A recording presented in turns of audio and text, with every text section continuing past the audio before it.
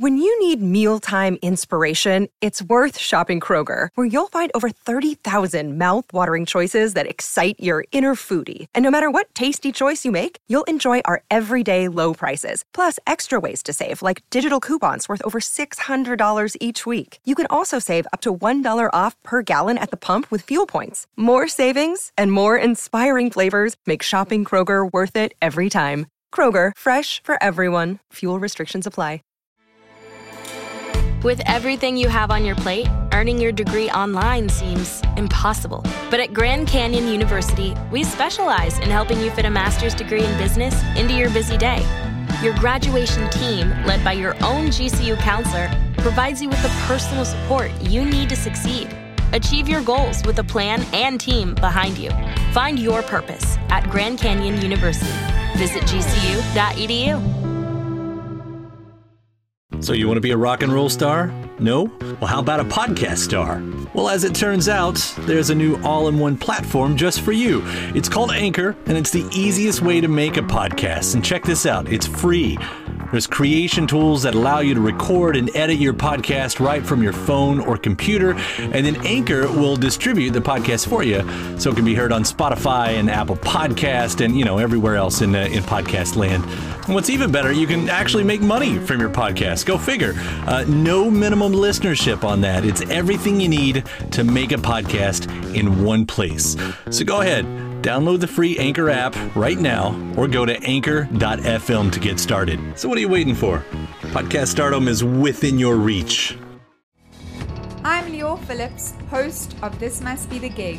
We're a weekly podcast that documents everything about the world of live music, speaking with choreographers, costume and set designers, the people who run beloved venues and festivals, and, of course, speaking with musicians about that one gig that changed their lives.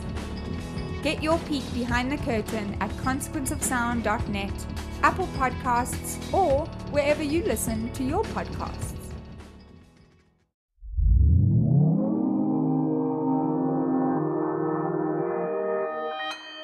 Consequence Podcast Network.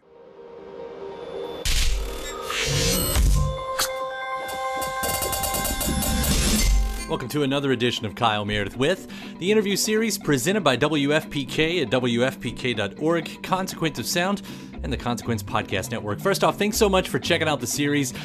We put out interviews, 3 interviews every single week, a brand new one every Monday, Wednesday, and Friday. So if you like what you hear, if you're into this type of format, hit that subscribe button so you can keep up with all of your favorite artists, discover some new ones, and know what's happening in the music world. Of course, you can find us at all the major spots, iTunes, Apple Podcasts, Spotify, even YouTube, where you'll find the video version of this interview as well.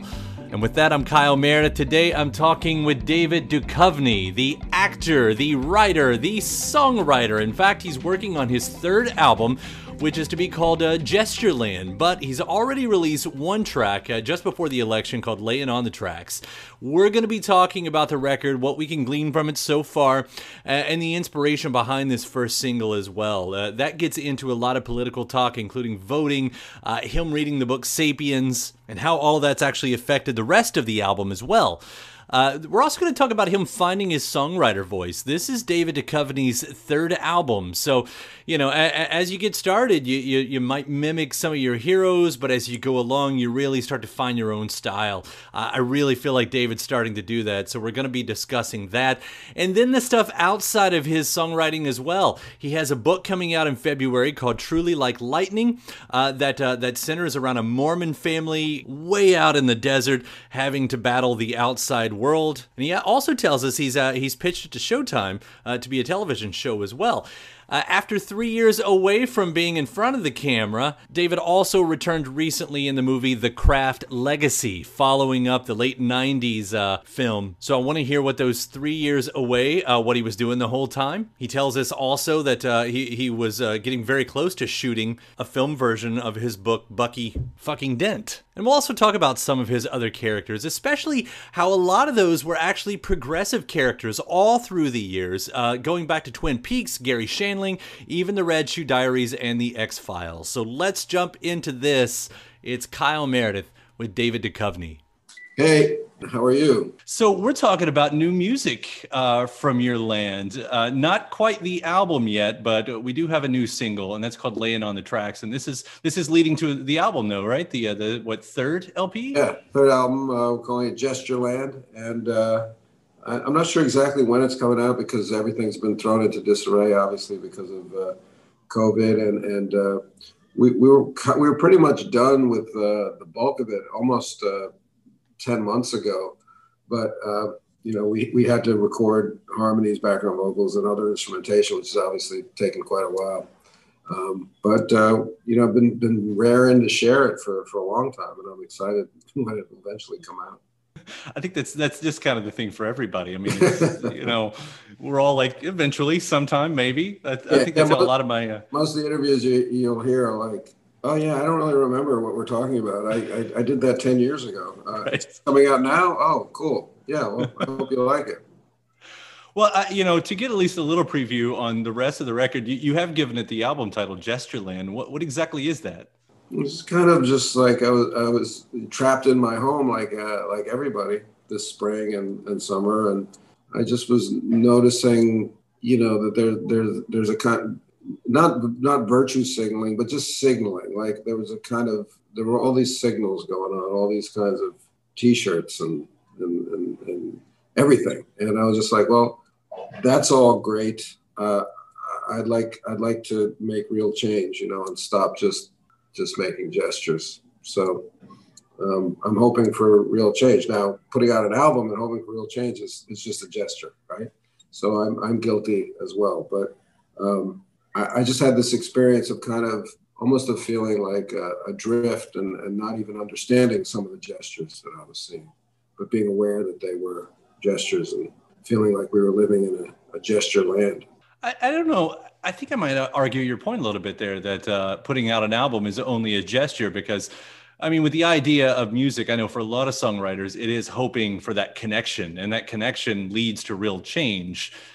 And maybe I'm missing your point a little bit, but I see this as being very active when you're putting out a record in that you want to have to say something. I agree. I mean, I guess, people say, in the sense that people say it's the gesture that counts, right? It's an attempt. It's an attempt to reach. And I guess in that sense, yes.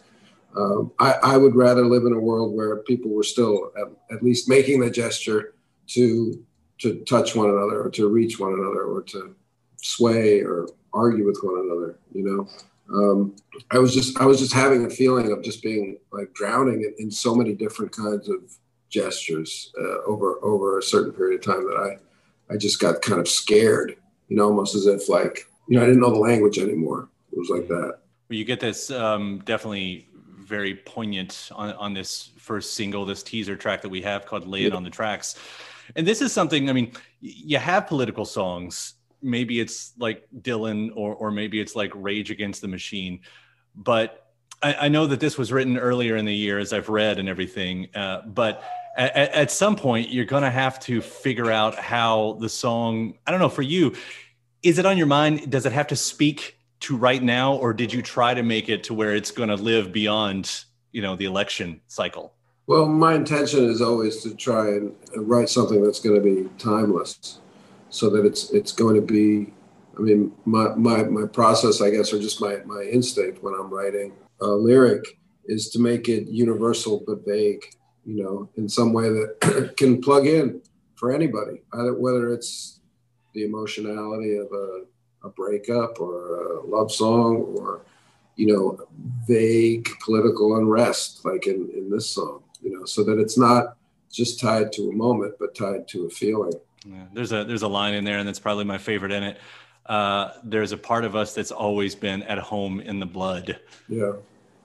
And that part to me is not very vague because that is saying something about our history. Like, that's, I mean, the part of us that's always, I mean, it's not like this is a new situation, I guess. Is that what you're saying? It is what I'm saying, but I'll tell you quite honestly that, and I know what I was thinking of when I wrote that line.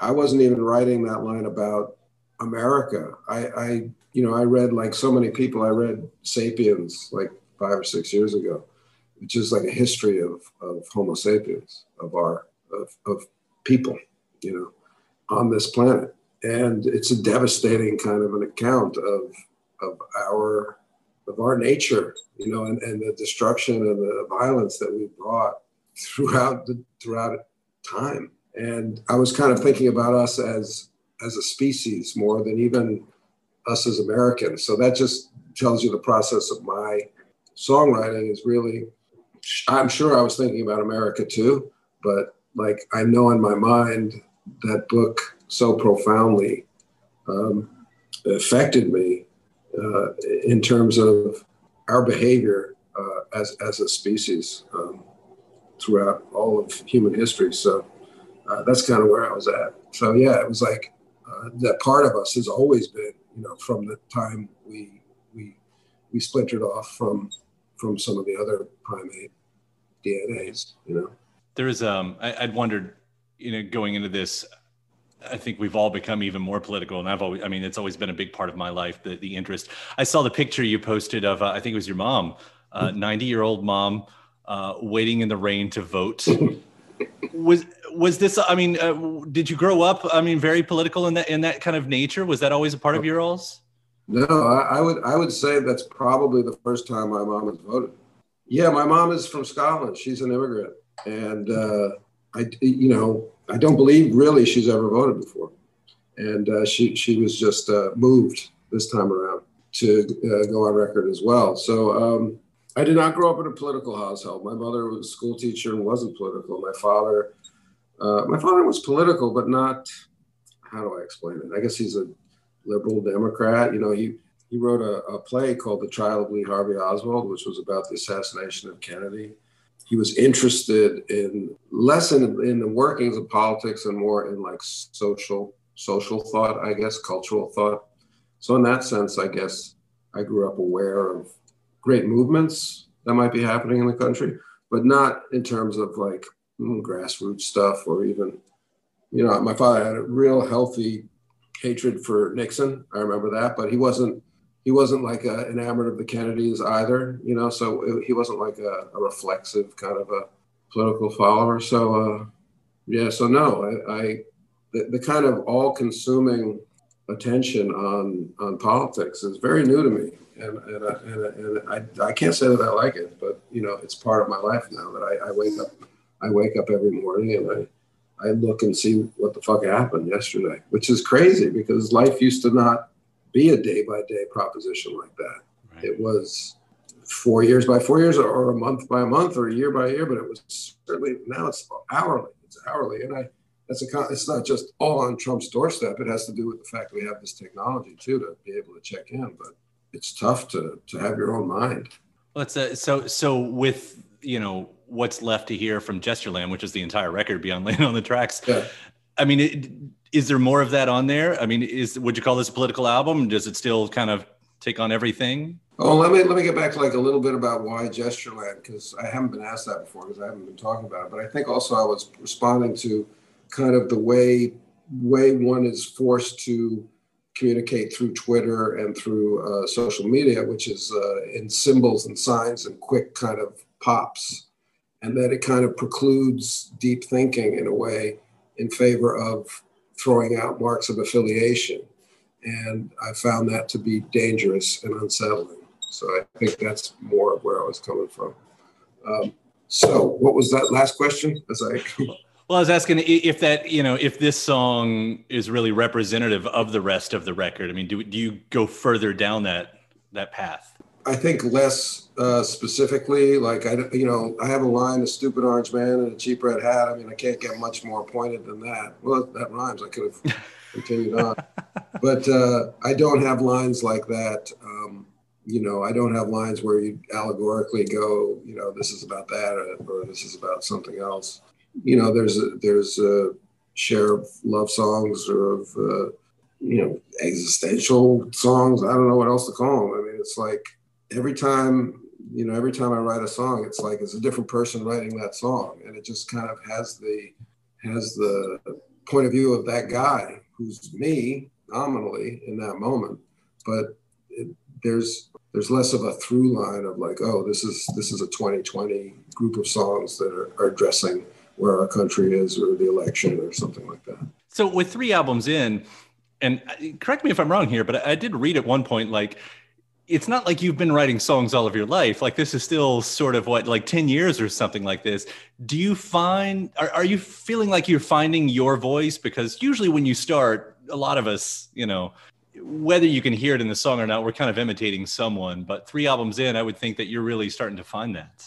Yeah, it's interesting because the guy that I work with, Brad Davidson, he's been working in the music business a long time. And he says, you have your whole life to make your first album and then like 6 months to make your second, right? So it's, I think songwriting to me has come in a few separate bursts.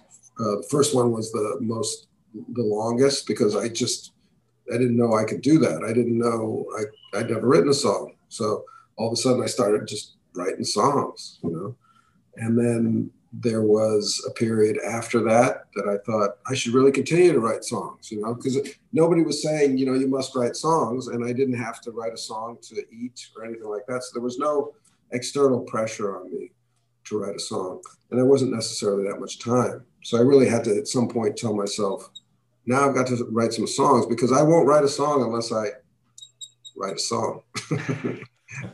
Like today, I could probably write a song, but I probably won't, because I won't sit down and write a song. And that's kind of the way I do it. At first, it was like, gotta write these songs. I'd never written any. God, they're all there. They're all waiting. And then it was like, yes. And I think you're right. I think what happens is, like, after that first batch comes through, that it's like more measured, more kind of like, well, who am I as a writer really? I can relax a little bit, because I'm not like, oh my God, it's happening. It's like, oh yes, it could be there. If I take some steps out to meet it, we could have a song.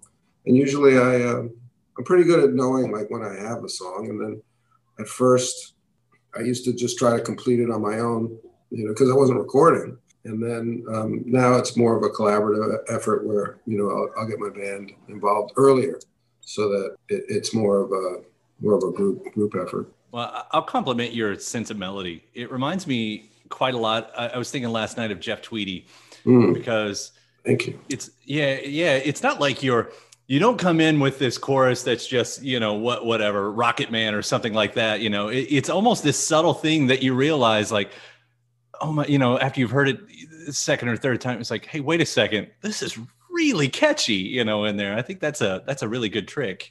Well, thank you. I mean, I think part of it is probably, limitations being, my friend, like I would never write the chorus to Rocket Man because I can't sing it, It's like, so it might happen if I was with the band, and I'd say to Colin, who's got a far greater range than me, I'd say, I'm hearing it up here, can you get there? But if I'm sitting alone, I'm not going to do that. But yeah, I mean, I thank you. I think that I love melody. I mean, I've always loved a nice melody, and I certainly love Jeff Tweedy and guys like Petty. Just very kind of not straight ahead, but like and simple's the wrong word too, but just like real rock and roll type, catchy. The first time you hear it, it's nice to. It's not a complicated memory. You can kind of memorize it first time through. It's all in there. And I'll compliment you on that again. I know that's not the only thing you're working on. And when you talk about, today you might not write a song, like, I'm not surprised in that, because I want to bring up a few of the outside of music things that you've got going on, right, too. Yeah. You've got another novel on the way, Truly Like Lightning. Yeah, I got the galleys right here. Look at that. Beautiful. It's a nice cover. Beautiful. That's that's coming out in February, right? Yeah. February of this coming year. Now, I do find, like, of course, I don't have the book, so I'm going on, what is out there so far. But I do find seems like a connection, even when we listen to the song Laying on the Tracks versus kind of what you're getting at in the book too. Because I think the quote I got offline here: "How we make sense of right and wrong in a world of extremes." This seems like further on down that path as we were talking about, just the inundation that we've been faced with. Well, it's fascinating to me, if no one else on the planet, but I do feel like if you can speak universally enough or poetically enough, then your work has a chance to wait for its moment. Because, ultimately, I don't think the moments that we have as humans are all that different from epic to epic, right? They're going to, it's different dress, it's different time. We might look a little different, but, love, hate, anger, revenge. I mean, it's all, it's not a huge smorgasbord of shit that we go through as humans, which I think is wonderful. And the artists are the ones that try to interpret that. So as you said, or as we were talking earlier, if you can kind of rise above the specifics of it and somehow encode the feeling in there, then all of a sudden it becomes appropriate in many different epics and situations. And what I found when I was pitching the novel as a television show this summer, and I was able to set it up at Showtime, not to get it on the air, but to develop it. And as we were pitching it, and this was during the lockdown of the summer, it is a story that I'd written the year before. So, long before COVID was probably in existence in the humans. It's about a guy who takes his family out of society into the middle of the desert and kind of raises the compound there away from the world, away from the modern world. He raises them kind of biblically, like by the laws of the Old Testament and the Mormon Bible. And that took on a totally different light once COVID hit, which, all of a sudden, my agents were kind of teeing up this show as a response to COVID, when in fact it's not at all a response to COVID. But I think the desire to run away, to make a utopia, to get away from the contamination either of brain viruses or real viruses is probably almost as old as the writings of the Book of Eden itself. It's a really interesting premise for a story too. I mean, you've made the character Mormon, which does give this story an opportunity to have the conflict, I guess, because there he is trying to raise this family, which of course is multiple wives and everything, and gets faced with an outsider. Again, I'm only well, that's true. Saying what I've read from the press sheet so far. So well, that's true because it's it's a weird conversation to have, but clearly it's illegal to have multiple wives in this country. It's against the law. But if you look at Mormon history or Mormon founding, then it was more like the law that you should. And it's these questions of, and I think modern day Mormons have different feelings about it. But it's a question of what is custom, what is customary, and the difference between what is customary and what is right, what is customary and what is moral, what is customary and what is ethical, changes very drastically from civilization to civilization and from century to century. And that's kind of what the book is about as well. It's kind of step back and look at my own relativism in a way. And what's my true morality, aside from my knee-jerk response to certain things that I'm seeing? And what's really coming from me as a human being when I watch something and I have this feeling, isn't that my morality, that my empathy coming out, or my outrage, or my being appalled? Isn't that like my natural morality? And shouldn't I somehow honor that rather than some customs that have come up in the last 100 years, 200 years, 500 years, whatever, different clothes? So that's kind of what it's about. Do you find that you figured that part out as the story progresses, or do you go into the story trying to solve that riddle within yourself and then coming up with a plot that, gives it the vehicle? It's a really good question because it's like a knot that I couldn't untie for you. I had no kind of overarching interest in Mormonism, aside from the fact that it is really the only religion that's in Christianity that's grown up on American soil, right? So it's quintessentially American, you could say. And then they had some precepts like polygamy and something else called blood atonement, which were very cool in terms of being able to be plot drivers for me.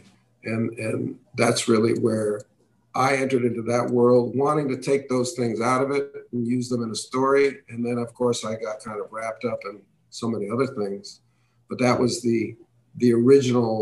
my original movement towards, okay, I got to learn about Mormonism and I got to learn about all these things because I want to hang a story that has to do with certain kind of customs that Mormons have developed over the years since Joseph Smith. So it's all kind of like, it just goes back, it kind of circles back on itself.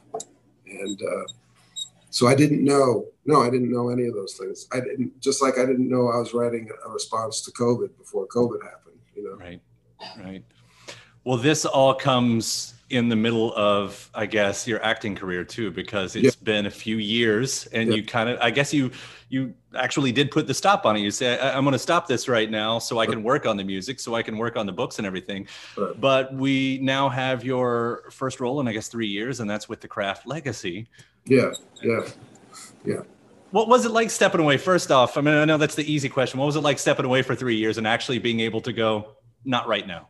Well, I mean, I have to say that in those 3 years, I tried a couple times to set up movies and television shows that got really close and then didn't happen. And they took up, so I was like working towards, for instance, to make a movie of the novel Bucky Fucking Dent, and I think I probably would have shot it this summer if not for COVID. And I was constantly getting close with that. So I was kind of always like just about to do something, and then it didn't happen. And so I wish I could say that A, it was all my idea, and B, I didn't spend any time on it. It takes almost more work to not get shit done than it takes to get shit done, honestly.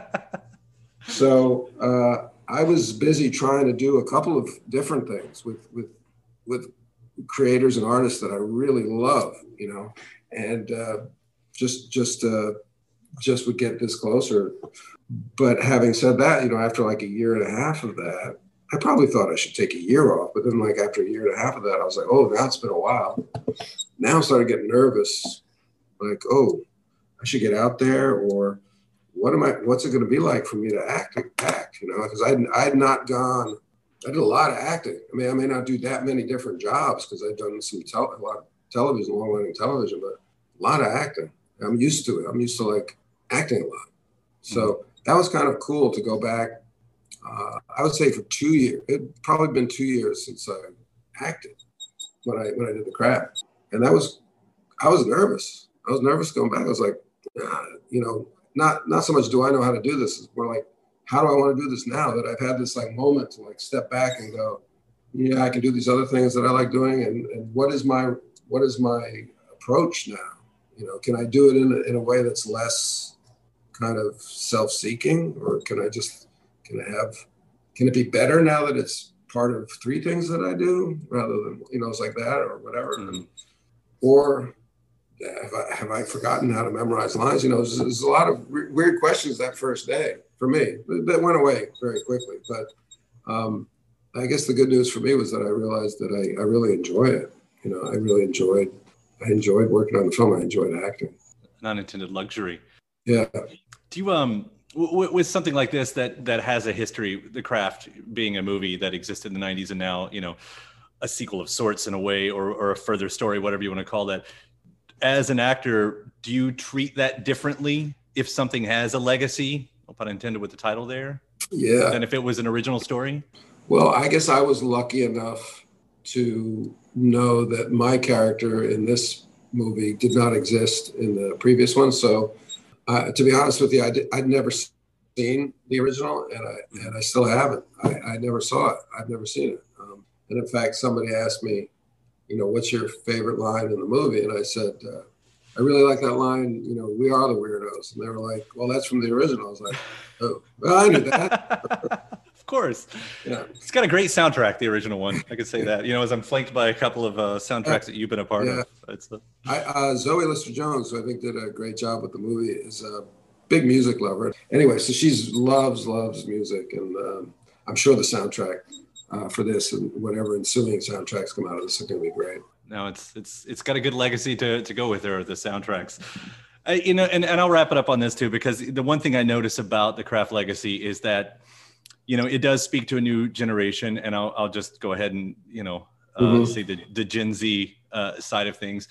And as I look back on your career, not everybody has this as a part of it, but I thought you were sort of talking about a lot of this really early in your career and a lot of your roles. You played, you had a transgender role in the early years. I feel like even, Red Shoe Diaries to a point, is doing a little bit of that in a very different way. But I don't know, do you find that you're able to connect to it in that sense easier than, other folks have been? I think I have a real appreciation for like a transgressive point of view or a subversive point of view. So even something like Red Shoe Diaries, it's subversive in a way.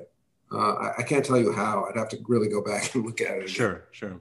Certainly X-Files is subversive, even though it's a mainstream, network television. Californication in a way, I think, is subversive. You go back to Twin Peaks, and I don't think she's transgender. I think Denise Bryson is a transvestite. I could be wrong. It's been a long time, but It was very interesting doing that role again in 2017. I think is when I did it, and reading some stuff about how, okay, he's allowed to do it because he did it before, but if we were casting that role now, we'd have to cast it this certain way. That was interesting. So I think I just respond to kind of outsiders in a way, even though, right now I'm the ultimate insider being, male, white, my age, but that's just the way I'm drawn, like Jessica Rabbit, on the inside, I feel transgressive.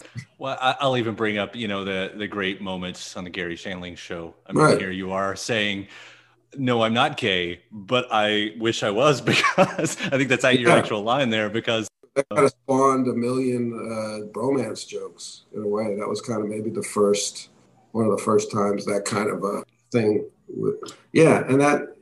I would say that's, I would be comfortable like walking into that area and trying to act in it and trying to figure out what it is. Yeah.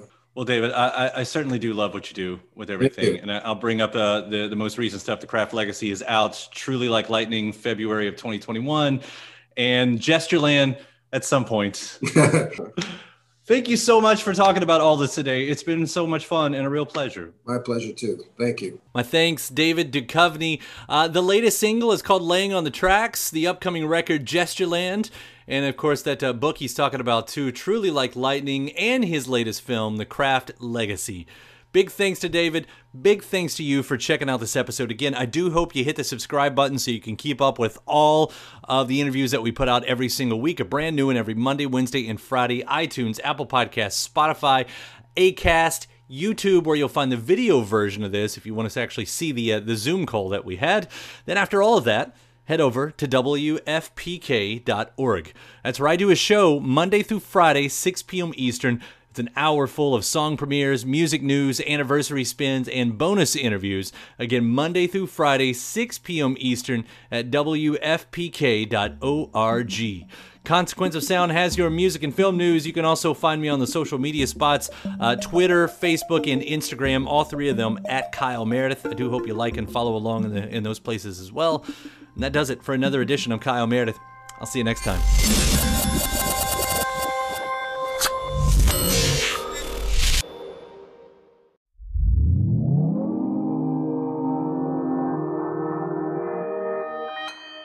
Consequence Podcast Network. It's easy to hear your favorite artist on WFPK from wherever you are. Listen on your smart speaker, live stream from our website at WFPK.org, from Louisville Public Media. I have the same mug. I have that mug too. Do you have the Fisticup? Yeah. Is what? That what it's called? Yeah, the Fisticup. I'll go run and get it. It was a gift from a friend of mine named Daniel Erdman. Yeah. You got to be careful if you microwave that guy, because that'll burn your hand. That's metal. I do not microwave this. No. Do not microwave the Fisticup. I'm looking at the bottom of my cup. Well, it says Knockout Fred. It says designed by Jean-Christophe Carriche. Is that it? That you too? Yep. That's the same thing. And what does it say right under that? Not for use in microwaves. So wait, did you do this in the microwave? Is that what you're trying to say? Yes. And then I grabbed it. I was like, fuck. It's metal. Metal in the microwave. No. When you need mealtime inspiration, it's worth shopping Kroger, where you'll find over 30,000 mouth-watering choices that excite your inner foodie. And no matter what tasty choice you make, you'll enjoy our everyday low prices, plus extra ways to save, like digital coupons worth over $600 each week. You can also save up to $1 off per gallon at the pump with fuel points. More savings and more inspiring flavors make shopping Kroger worth it every time. Kroger, fresh for everyone. Fuel restrictions apply. When you visit Arizona, time is measured in moments, not minutes. Like the moment you see the Grand Canyon for the first time. Visit a new state of mind. Learn more at hereyouareaz.com.